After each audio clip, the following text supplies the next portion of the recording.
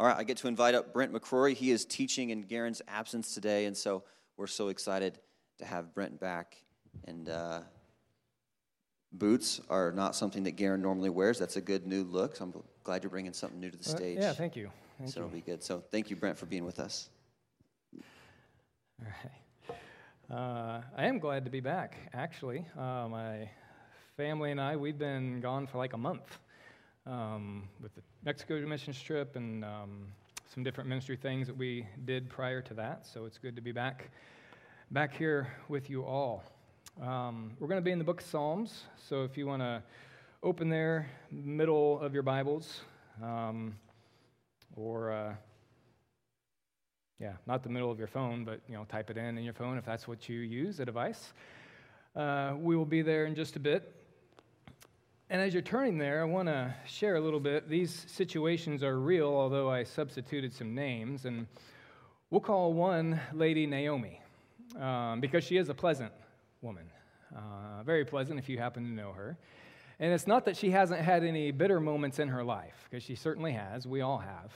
And she had this one circumstance. Now, it was like, kind of a core circumstance, and it affected a lot of things for years, decades, actually. It was a relationship with her mother that was difficult and strenuous, and as now she is an adult and her mother is more elderly, just that continued tension. And if you're a follower of Jesus and you have difficulty in your life, it's a struggle. We all have difficulties, but something so close as a parent-child relationship can be just really, really rough to go through.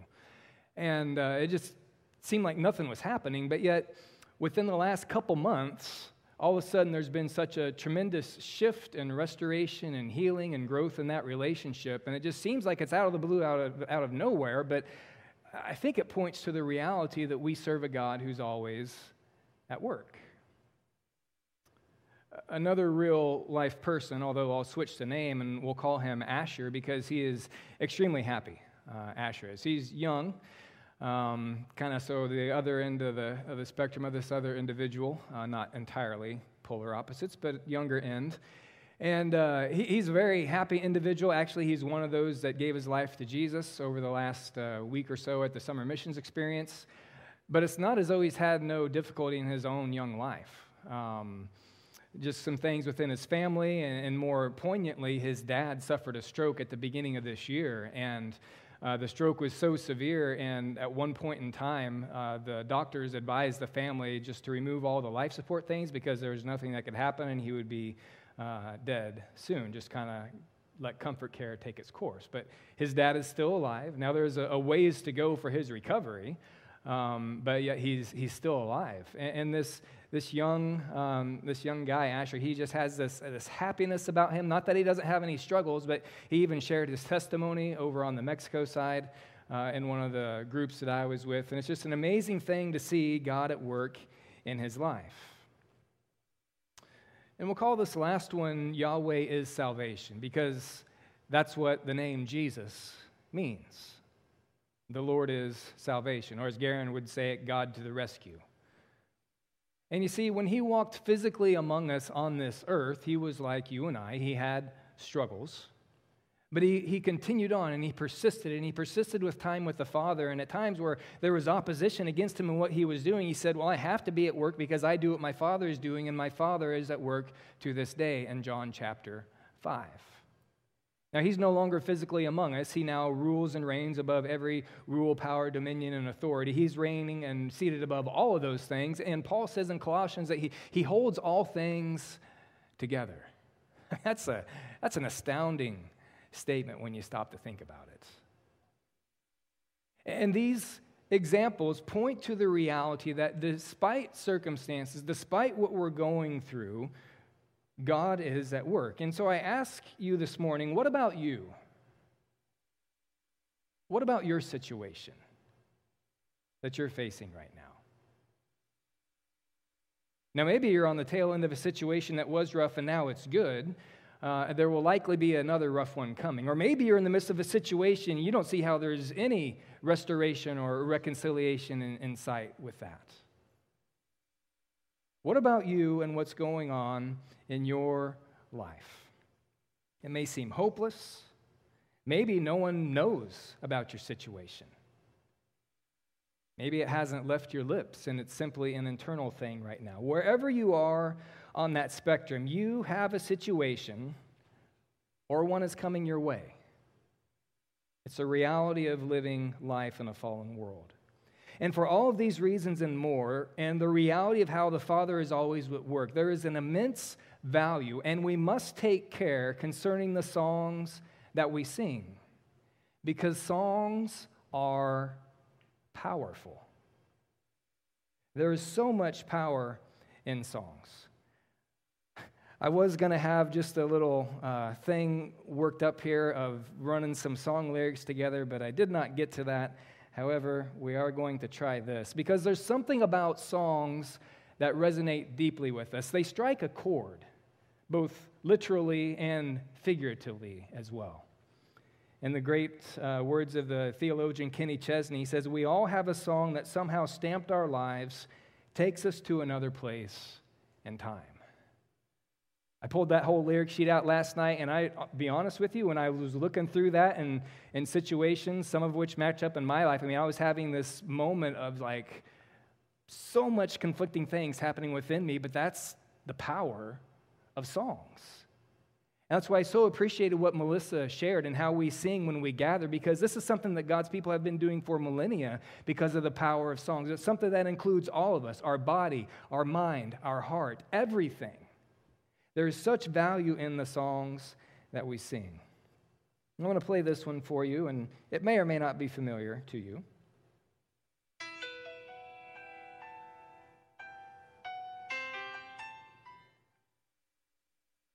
Familiar? For those who are in the proper generation of music, right? We know that one. If you are not familiar with that, that is The Dance by Garth Brooks. And that one just popped to my mind because I remember vividly, I was a teenager, somewhere teenage range, I think. Anyway, but it was at the Jackson County Fair in Holton, Kansas, and it was a hot August day. Our fair was kind of like the middle of August, right before school started, or practice. School started in September. I don't know if I'm that old or not. Anyway, we're in there having pizza, probably being obnoxious, and this song comes over the speakers. And this whole room of people pause and sing along with that song. That's like the grip that it had on people, at least in that little pocket of the world.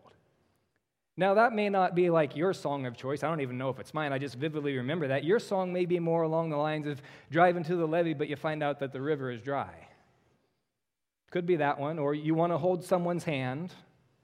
Or it could be something about you stay up too late and there's nothing in your brain, or however that one goes and sing. Is that right? Taylor Swift song? I don't know. But there are so many songs, and what happens when we hear those, it's something arrests within us. Even, what's the Google one? Hey, Google. Come on, right? Boy bands back in style, Backstreet Boys. Everybody.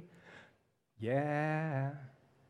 Oh, man, you guys need to see some YouTube ads. See, we don't have TV, and I just get YouTube ads, so I don't even know how many times I have seen that one. But there is something about songs that arrest us, that take us literally back to the point in time where we had it. Maybe you have songs for specific eras of your life. I don't know exactly how that works, but a reality is that songs tap deeply into us because they involve every single part of us. And so back to the beginning, when I was talking about these situations in which the Lord has brought about some work in redemption, you may be in the midst of a situation where there has not been any restoration or redemption, or you don't really know how that is possible, given the current circumstances. And I do want to honor that because it is very difficult. And a reason why we struggle with that, as Garen talks about here, is because we have this sense of oughtness that it ought not to be that way, right? In the very beginning, God set things up good, and we know that He is in the process of restoring all things, but we are stuck in the middle of these things, and so we have difficulties and frustrations that come in our lives. Maybe you're facing them right now, and so you have this sense of that it ought not to be this way, and that is a very difficult situation. And sometimes we can be crying out, why haven't you fixed this yet? Are you aware of what's taking place in my life? Now, let's be honest. How many of you have had a moment during a worship service, during a song, or maybe during the week if you listen to Christian music here or there, or maybe that's all you listen to. But the song comes on, and the lyrics that are being sung, either by you or you're hearing sung, don't match up with your present reality. And you just like click, and you click it off. Or you can't really click it off here because you're not in control of the soundboard. And so you may sing along because you don't want to be seen not singing, but yet all the emotions just start to power down because it is not matching up with where you currently are in your circumstance. Anybody ever have that happen to them? I'm seeing some heads nod. I'm seeing some hands as well. You see, this is a reality that we face. Let me tell you a little secret here. If you are not honest about your situation will not be honest with you. If you are not honest with your situation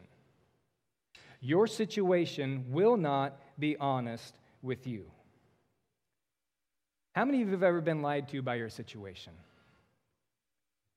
You're in the midst of some difficulty, and you start to wonder, I am the only one who has ever experienced this, ever. No one else is going through what I'm going through. That's your situation lying to you. Have you ever thought, God honestly really doesn't love me? I've always struggled with that, and I try to believe it, but yet, this current situation that I'm in, it is very clear that God may love that person, but God doesn't really love me. That's your situation lying to you. I know God's grace is good and great, but I think I've really honestly crossed the line this time, and I don't really know if there's any redemption that can take place in this. That is your situation lying to you. I am all alone. This is never going to change. This pain is going to last forever. Nothing is going to take place in this. This is a hopeless situation, and on they go. I want to be honest and say the reality that there are unique spins on situations, and we can experience them uniquely because we're an individual person. But if you lay out the suffering of humanity, there is nothing so unique that it has never happened to anyone else save you. That's what the reality is. And I know what it's like to even utter the words of something, and it's like, will this ever last? This seems like it's going to go on forever. And I have to remind myself that there's very few things that are actually forever. And in fact, there's only 3 things, and he's actually 3 in 1. That's the only thing that's forever. From eternity past into eternity future. Everything else is created. So no situation, no circumstance is forever. There is only one that is forever. If you're not honest with your situation will not be honest with you. It will flat out lie to you. So let's roll back to the question I asked a little bit ago. How many of us have come on a Sunday morning or listened to a song during the middle of the week or had somebody share something with us that was a truth that they hope would help us, and then we just shut it down because it's like, no, that is not matching up with my reality. We need to allow ourselves to be honest with those situations. So when we face those situations, what do we do? What do we do when we face those situations? And as I've said, there is an immense amount of value in the songs that we sing, because songs are powerful. Now, some are probably thinking, wait a second, Brent, you're not making any sense, because you're talking about songs are powerful, and then all of a sudden we're having this song where it doesn't match up with our reality. So why do we need to sing a song if it's not matching up with our reality? You see, we need to tell the truth, the whole truth, and nothing but the truth when it comes to our situation. And if we do that, we may have a song in the making. So turn with me to Psalm 22.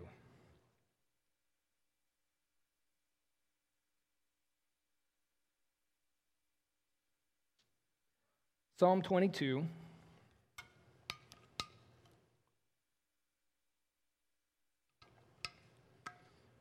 starts out, my God, why have you forsaken me? Why are you so far from saving me, from the words of my groaning? Oh my God, I cry by day, but you do not answer. By night, but I find no rest. You see, what we have here in verses 1 through 2 of this psalm, this song, is the author, David, being honest with his situation. And let's be honest, it sounds pretty bad, right? I'm not going to work my way through this entire psalm, and actually, this wasn't exactly where the sermon was going to be. It was like, I think when I talked with Garen, it was like, yeah, probably like Psalm 135 to 138, something like that. I was going to do a group together, and I was working toward that, and then last night, things just kind of got changed. And I want to make this extremely practical for us all this morning, and so I'm going to let you know that I'm going to lay out some things in this psalm, and my encouragement is for you to write your own. Is what my encouragement is. Because this is a lament psalm, and Garen has been talking about laments and the importance of those at some point in this series as I've caught the ones where we've been gone and listening to them. But here's the right out of the gate, my God, why have you forsaken me? And I want to point out here, which I do believe is true, and many times when people work their way through this text, they'll talk about, the reiteration of a name. And I'm sure no one who has kids has ever had to do this before, but if you repeat a name, that usually means what? They're not paying attention to you, right? It's like, not that I would ever do this, but Ellie, what do you, it's because they're not focused in on where I am. And so there's biblical examples of this, like the angel of the Lord to Moses, from the burning bush, Moses. Or Abraham with Isaac and stopping the sacrifice, Abraham.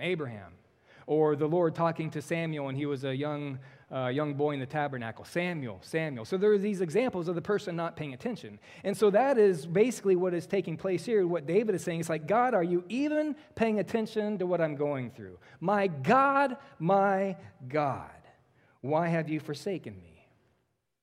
But notice what shifts next, verses 3 through 5. Yet you are holy, enthroned on the praises of Israel. In you our fathers trusted. They trusted and you delivered them. To you they cried and were rescued. In you they trusted and were not put to shame. And this is where I say we need to speak the truth, the whole truth, and nothing but the truth about our situation, or else our situation is going to lie to us. There's honesty with the situation, but then verses 3 through 5 have honesty with God's faithfulness. And then it shifts. Verses 6 through 8, we have the honesty with the situation. But I am a worm and not a man, scorned by mankind and despised by the people. All who see me mock me. They make mouths at me. They wag their heads. He trusts in the Lord. Let him deliver him. Let him rescue him, for he delights in him. And so we're back with honesty with the situation that David is going through. But then notice what happens in verses 9 through 11. We have honesty with God's faithfulness once again. Yet you are he who took me from the womb. You made me trust you at my mother's breast. On you I was cast from my birth, and from my mother's womb you have been my God. Be not far from me, for trouble is near, and there is none to help. And so we see this back and forth that's taking place in this psalm. And this is what I'm encouraging you. Use this as a template to write your own song with the difficulties that you're facing. Because if you're not honest with your situation and your circumstances is going to lie to you. I know this full well from experience, painful experience, actually. And so verses 12 through 18, we have honesty with the situation once again as he goes through the difficulty. I'm not going to read it. You can maybe make some notes of this and come back to it. But I'm telling you, this is a template that we can simply take. And please understand, don't just take my word for it that this is a good thing for you to do. Trust the people who have preserved God's word for us throughout centuries. And take these models as this being a good thing for you to do. And take it from Jesus as well, the one who helped to author these things, that this is a good thing for us to do. We need to be honest with our situation. And it's not just the painful situation that we are currently facing, but it's also the situation of the God that we serve. Now, sometimes I like things to just be really obvious for me when I read in the biblical text. And so I'm sure that you've seen this, but I do want to point this out because I think this is fascinating. In verses 3 through 5 here, where he talks about honesty about God's faithfulness, who is the point of reference? Or what is the faithfulness directed to in there? The answer's in the text. Is it faithfulness to David? No. It's faithfulness to his ancestors. And so I can't help but wonder in my mind that I try to baptize and put to death and resurrect new in Christ. I try to do that regularly. I can't help but wonder in my mind, are things so rough for David that he can't even think of God's faithfulness in his own life? He has to reach into somebody else's faithfulness in the moment. Have any of you ever been there? If you've been there, let me reassure you that you're quite biblical at that point. Because that's what we see happening here, and we'll see it later when we look at some other Psalms as well. And then another thing that is astounding, when David talks about God's faithfulness in his life, where is that time in David's life? Is it current? No. It's when he's nursing at his mother's breast. So we're like talking years in the past. So it's like David has this gut-wrenching situation that he lays before the God. It's like, are you even paying attention to me? But I know that you're faithful because you've been faithful to these people in the past. But he goes back to his present situation. He's like, this is just tearing me up and I can't even deal with this anymore. But I know you've been faithful to me, but it's been a long time ago. And then he comes back to the situation once again. It's this continuous back and forth as David is working these things out in his soul. And as we continue on with the honesty with the situation, then verses 19 through 21, we have the honesty with God's faithfulness once again. And then you would expect it to shift back to the situation, but it doesn't, because from that point on, it's a mixture of honesty with the confidence of what God is doing and what he will do, even all of the earth knowing about this God. David's honest with what he's facing, and he works things through, and there is so much beauty in this psalm. And I do want to point something out in here, which is really astounding, because in verse 1, remember how it starts out. My God, why have you forsaken me? Why are you so far from saving me from the words of my groaning? Once again, where are you at? You're not even paying attention. I'm outside of your love or something, whatever he's thinking. But notice in verse 24 of Psalm 22. For he has not despised or abhorred the affliction of the afflicted, and he has not hidden his face from him, but has heard. And so we see David was very honest with his situation, but undergirding that is the truth that God is always near. Always near. This is a psalm that's quoted in the New Testament. I think it has ramifications for things there. And I think one of the things we see is that sin is not the God repellent. Because that's one of the ways in which our situation can lie to us. Is that we think I'm caught in this sin and therefore there's this barrier between me and God. But sin is not the God repellent. It never has been and it never will be. Sin can be the Holy Spirit hindrance, for sure. But what we see continuously in Scripture is God moving toward people even in their rebellion. Genesis chapter 3, the man and the woman, they eat from the fruit. And what does the Lord do? He moves toward them. He's the first initiator, always and at all times. Now I want you to notice something here. What comes after Psalm 22? What was that?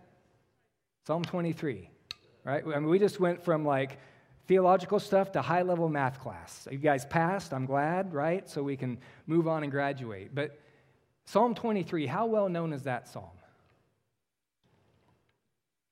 This is the one that the Lord is my shepherd. I shall not want. Talks about the valley of the shadow of death, ends with the Lord pursuing him in his goodness. How do you write a song that is so well known? You write a song that's so well known by writing a Psalm 22 and being honest about your situation and your circumstances. That's how you pen a Psalm 23, by being honest with the day in and day out things that we all go through. We do that by being honest with our situation. Otherwise, our situation is going to lie to us.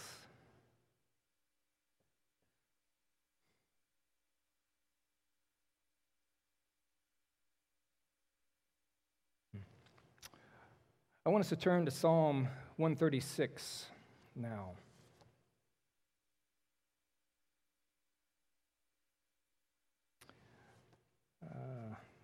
Psalm 136. And one of the invitations I'm giving you here this morning, I mentioned, kind of writing your own psalm, and I certainly encourage you to do that. You're not going to be able to do that if you're not honest with your situation. But with this also is just the aspect of, writing things out. Because some of us, we do that. I don't know, I include me in that now because I didn't used to, but I used to usually just be in my head and be caught up with things in my head. And some people are more caught up with like tension in their body, and they just have to continually do something and always doing something, because if they're not doing something, then they're afraid of what's going to happen emotionally or with their mind. And so there's all sorts of ways in which we can get out of balance, but I am encouraging you to write things and even write your own psalm, and you can use that as an example of going back and forth between your situation and the reality of God's faithfulness and His presence. But I want to share a few things just on the concept of journaling. And I'm using a very, very high ivory tower theological resource here from a local Emporia Realty Group, just on some benefits about journaling. And it talks here about repeated journaling increases emotional intelligence, helping you to process your thoughts and feelings in a healthier way. It improves memory. Writing about your emotions and thoughts can free up space in your memory and improve its function at the same time. It can keep you more healthy because patients who are living with chronic health conditions saw physical improvements after writing consistently about their stressful or negative experiences. People with test anxiety, students, for example, they find that those who journal about their test anxiety before the exam outperform those who only wrote about the test content. People who spent 15 minutes twice a week journaling about a stressful event later reported feeling less anxious and depressed, especially if they were struggling before.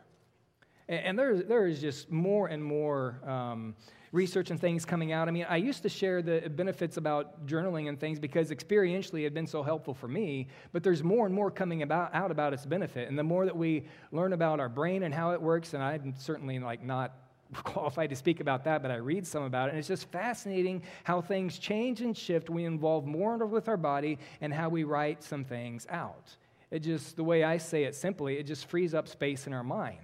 Instead of it running around here on a little, hamster wheel, instead of doing that, it gets to flow out somewhere else. And so honestly, an encouragement would be, if you've ever found yourself coming to a Sunday morning and you're not really looking forward to it, you're getting here and you're not engaged with things in the songs, give yourself a gift. And maybe once a month, or maybe even do it weekly, spend some time, give yourself about 5, 10, 15 minutes, and just journal out things that are on your mind and that are weighing you down. It'll be helpful. It'll free up space for you to be able to encounter the Lord and Him to meet with you. Now, is it going to fix everything? No.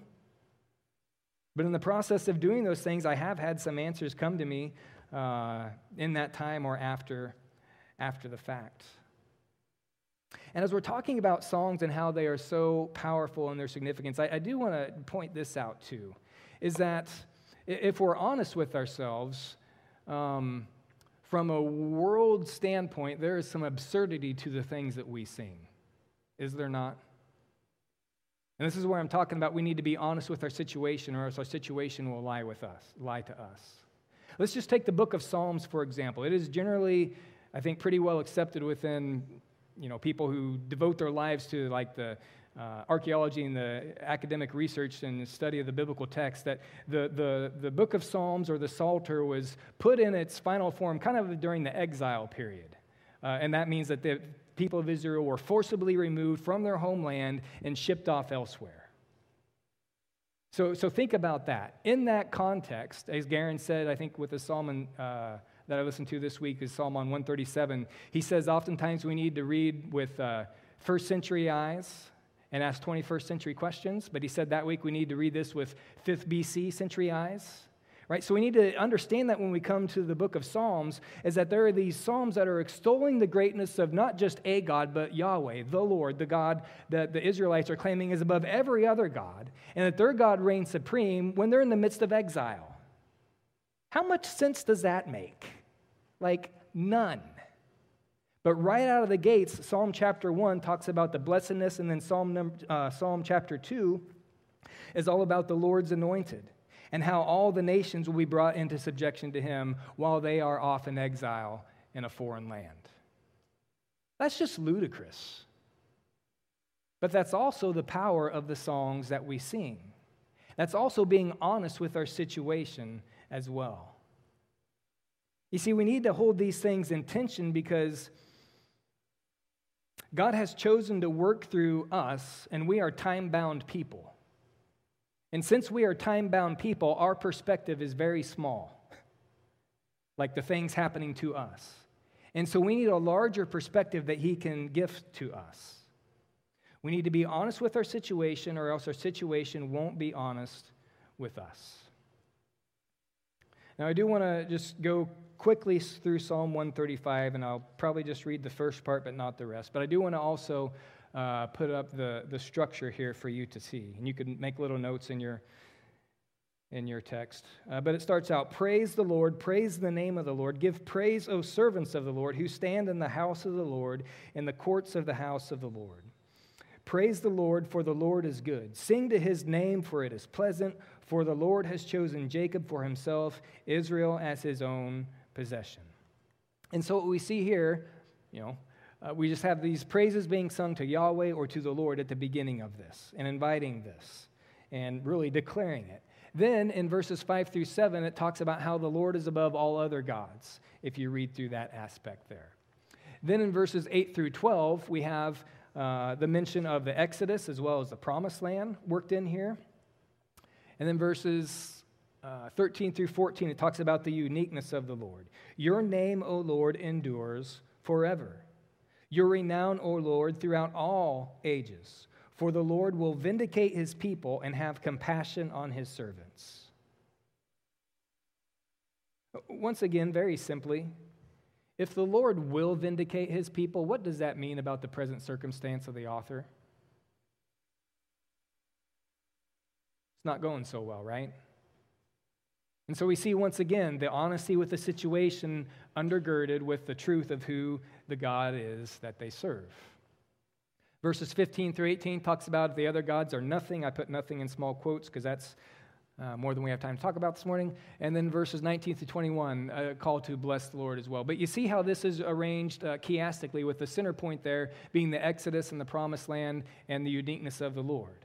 It's just another way in which they would literarily do things. Now, we are not 5th century BC Israelites. We're not even 1st century AD Israelites. We are people who follow Jesus, right? And so what do you think we could replace? Not that we can't utilize this, I think we should. But what for us are some things that we can, if we're using this even for a pattern for our own song, what would go in verses 8 through 12 and verses 13 through 14? Would we put the Exodus in there, or would we perhaps put something else? What would we put?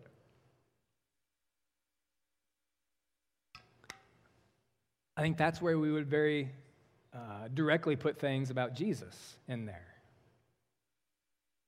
It's just a way of kind of modernizing it for us, if you will. Now, quickly, once again, I want to be sensitive to time. This is some of the stuff we would have spent more time on until last night happened. But Psalm 136, verses 1 through 3, talks about him being the unique ruler. And this is a psalm that, as you go through it, it probably, if you're familiar with the Psalms, would stand out to you, because this is the one with the repeated refrain of, for his steadfast love endures forever. They'll say a phrase of what he's done, for his steadfast love endures forever, continually through this. Verses 4 through 9 talk about him as creator, the Exodus and the wilderness wanderings in verses 10 through 16. The Promised Land has a section. It's kind of like Psalm 135 and 136 are very similar. Psalm 136 just goes into more detail about things, honestly. And we see the parallel things there with his uniqueness and the creator and provider aspect through there. But once again, and a reason why I go this way, and the reason why I think I got steered back to Psalm 22 last week, is because this is being honest with their situation. Otherwise, their situation will not be honest with them. Because they're talking about the whole history of their people here with the Exodus and the wilderness and God's faithfulness during all of that. You see, worship of God is the most important thing we can ever do, and true worship always acknowledges challenges. It always acknowledges challenges. We see that throughout the book of Psalms. We see that as well. I would say probably the book of Revelation has the most songs of the New Testament. And it's pretty cool there because what they did is they put Jesus at the center point of those songs. Revelation chapter 4 is about the one who is seated on the throne, and then chapter 5 is about the Lamb who is there. And you see, the heavenly host is praising and telling these truths, but they're not ignorant of what's taking place, quote unquote, beneath them. They know God's people are going through difficulty. They know the struggle that they're going through and how that's going to intensify. But God's people need the truth of what they are singing because we need to be honest with our situation. Otherwise, our current situation will lie to us, and we will be led astray. One more high-level math question. What's right before Psalm 135? 134. And see, Psalm 120 through Psalm 134 is what's called the Songs of Ascent. And so this was their playlist that they would get ready before they hopped on their camel or started walking on foot when they were going to Jerusalem every year. And there's a mixture of things in those Songs of Ascent from 120 to 134. There's a mixture of things that happen, but as they're singing these songs, as they're making their way to Jerusalem at Passover time, I think they would continuously be thinking, and maybe this is the year that God does it again. Oh, it didn't happen. So the next time they go, either next year or maybe 10 years later because of the expense of traveling, they're thinking, maybe this is the year that he does it again. And what do we know historically and theologically he did at the Passover time? That's when Jesus died and was resurrected. You see, probably 5 years ago, I would not have preached this sermon because in ways it just seems a little bit simplistic to me.